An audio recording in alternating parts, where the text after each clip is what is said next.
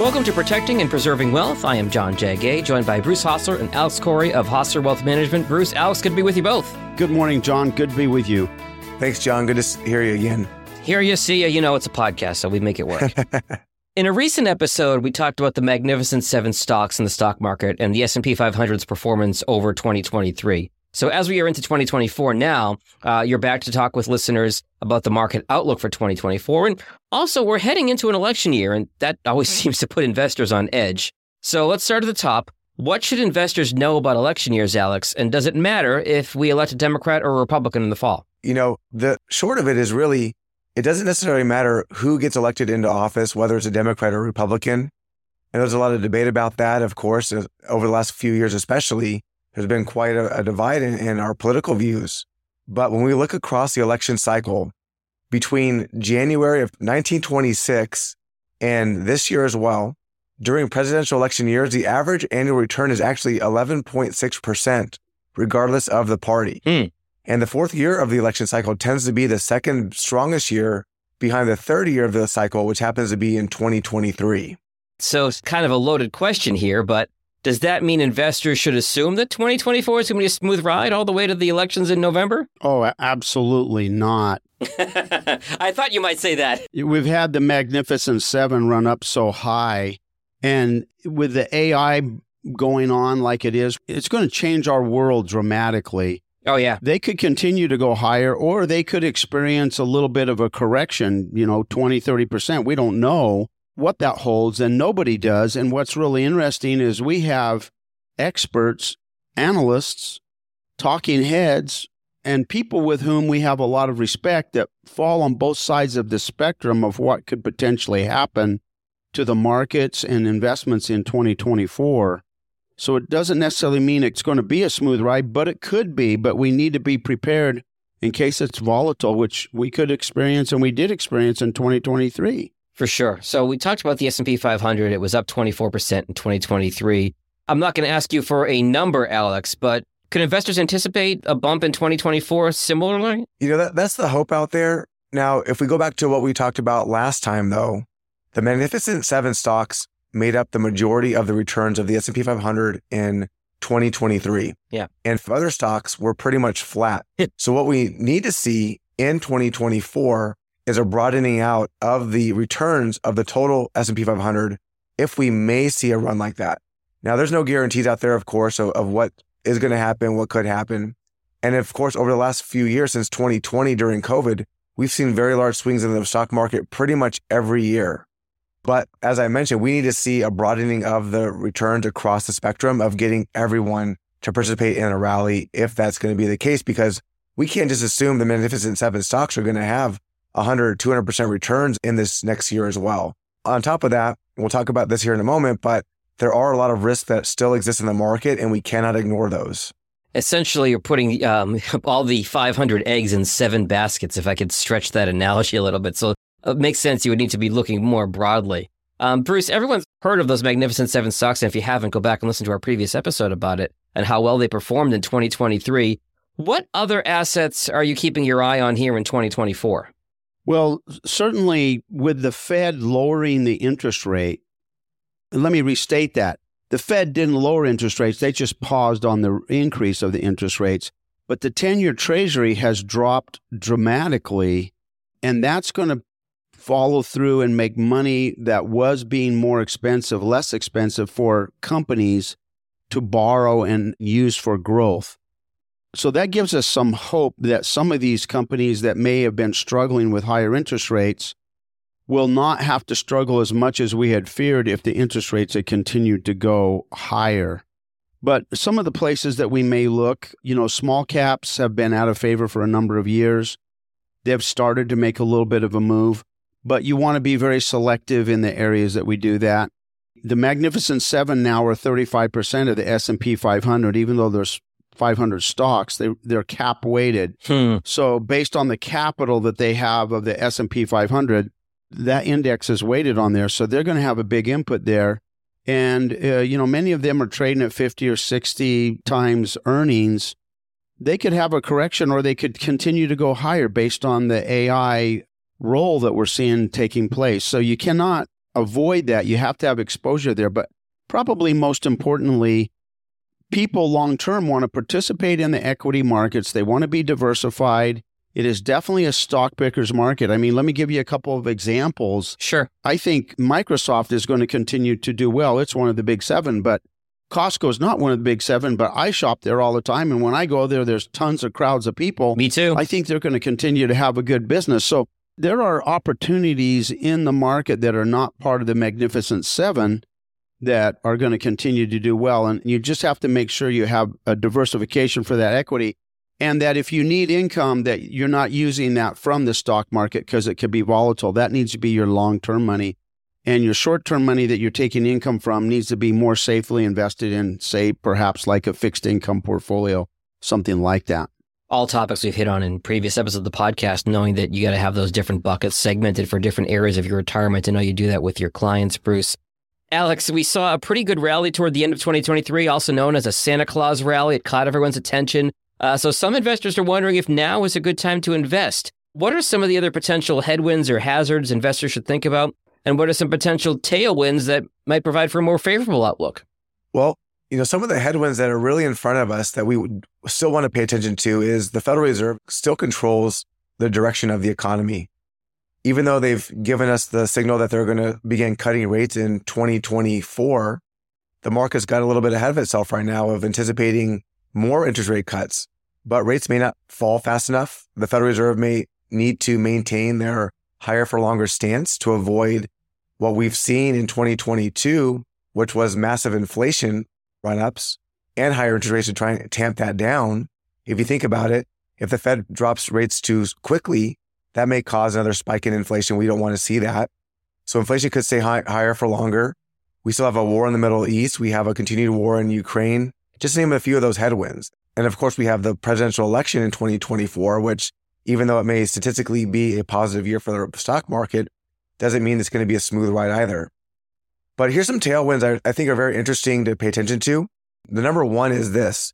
There's over $6 trillion of money that's been piled into money market funds over the last couple of years. Yeah.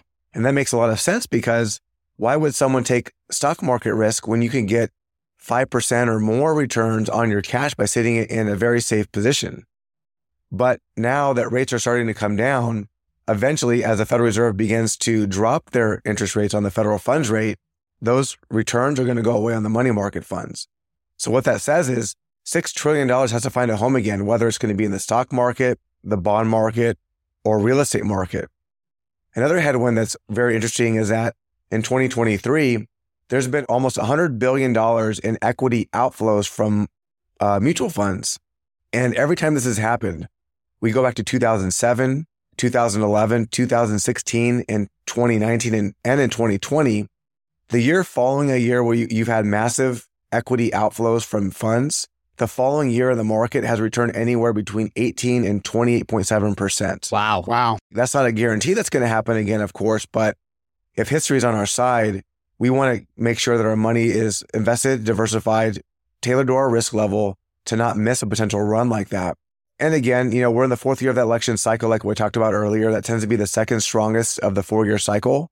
So we just want to pay attention to, again, the tailwinds, but also don't ignore the headwinds. We've seen many slip of the rug, if you will, between COVID, a war in Ukraine that caused the market to crash in those couple years as well. So be safe is the answer. Bruce, let's zoom out, and Alex is kind of tiptoeing into this, but let's go out to the economy as a whole for a moment. A lot of analysts predicted a recession in 2023. Didn't happen. The economy continues to grow. Consumers are still spending. We have record low unemployment still. What should we be paying attention to overall for the economy in 2024? Wow, there's some really big topics that we talk about in the office all the time. One of them is the shortage of housing in our country. I've heard that it's as many as 6 million units.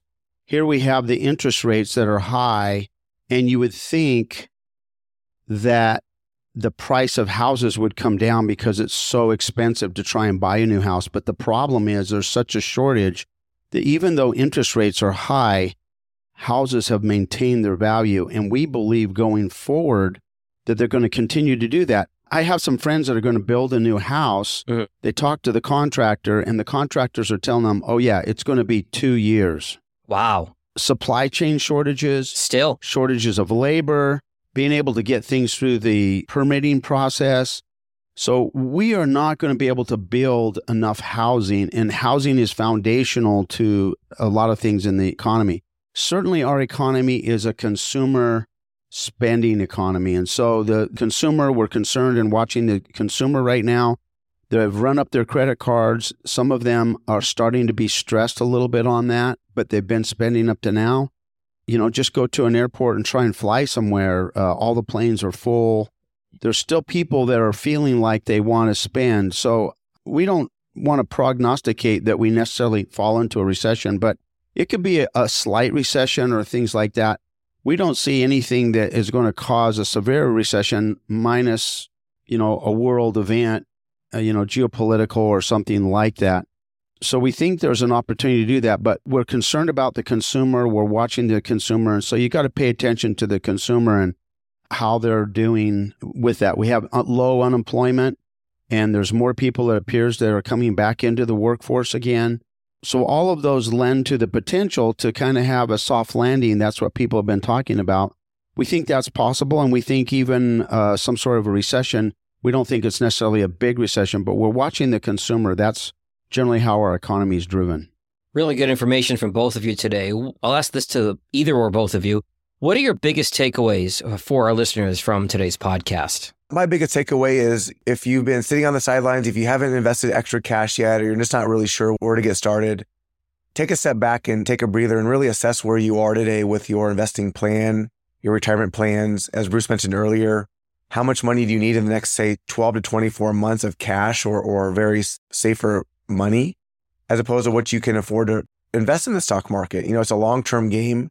1 year doesn't make the returns for you forever, but you want to also be paying attention to your level of risk and diversification as well. Don't get caught up in the hype right now. There's opportunities out there. As we talked about, there's only 7 stocks that have really performed very well over the last 12 months. That doesn't mean they're going to continue to perform well. There may be other winners out there you want to take a look at. And I agree, the diversification is important. And really look at your financial plan. If you have your income for the next 5 years invested in safer fixed income portfolios, you can afford to have a holding period of 10 years before you need any of your stock market investments. So even if the market has a correction and it runs up, but we hit the average, like Alex said, in an election year of 11% or more, most people would be happy with that. But you cannot get that if you're sitting on the sidelines.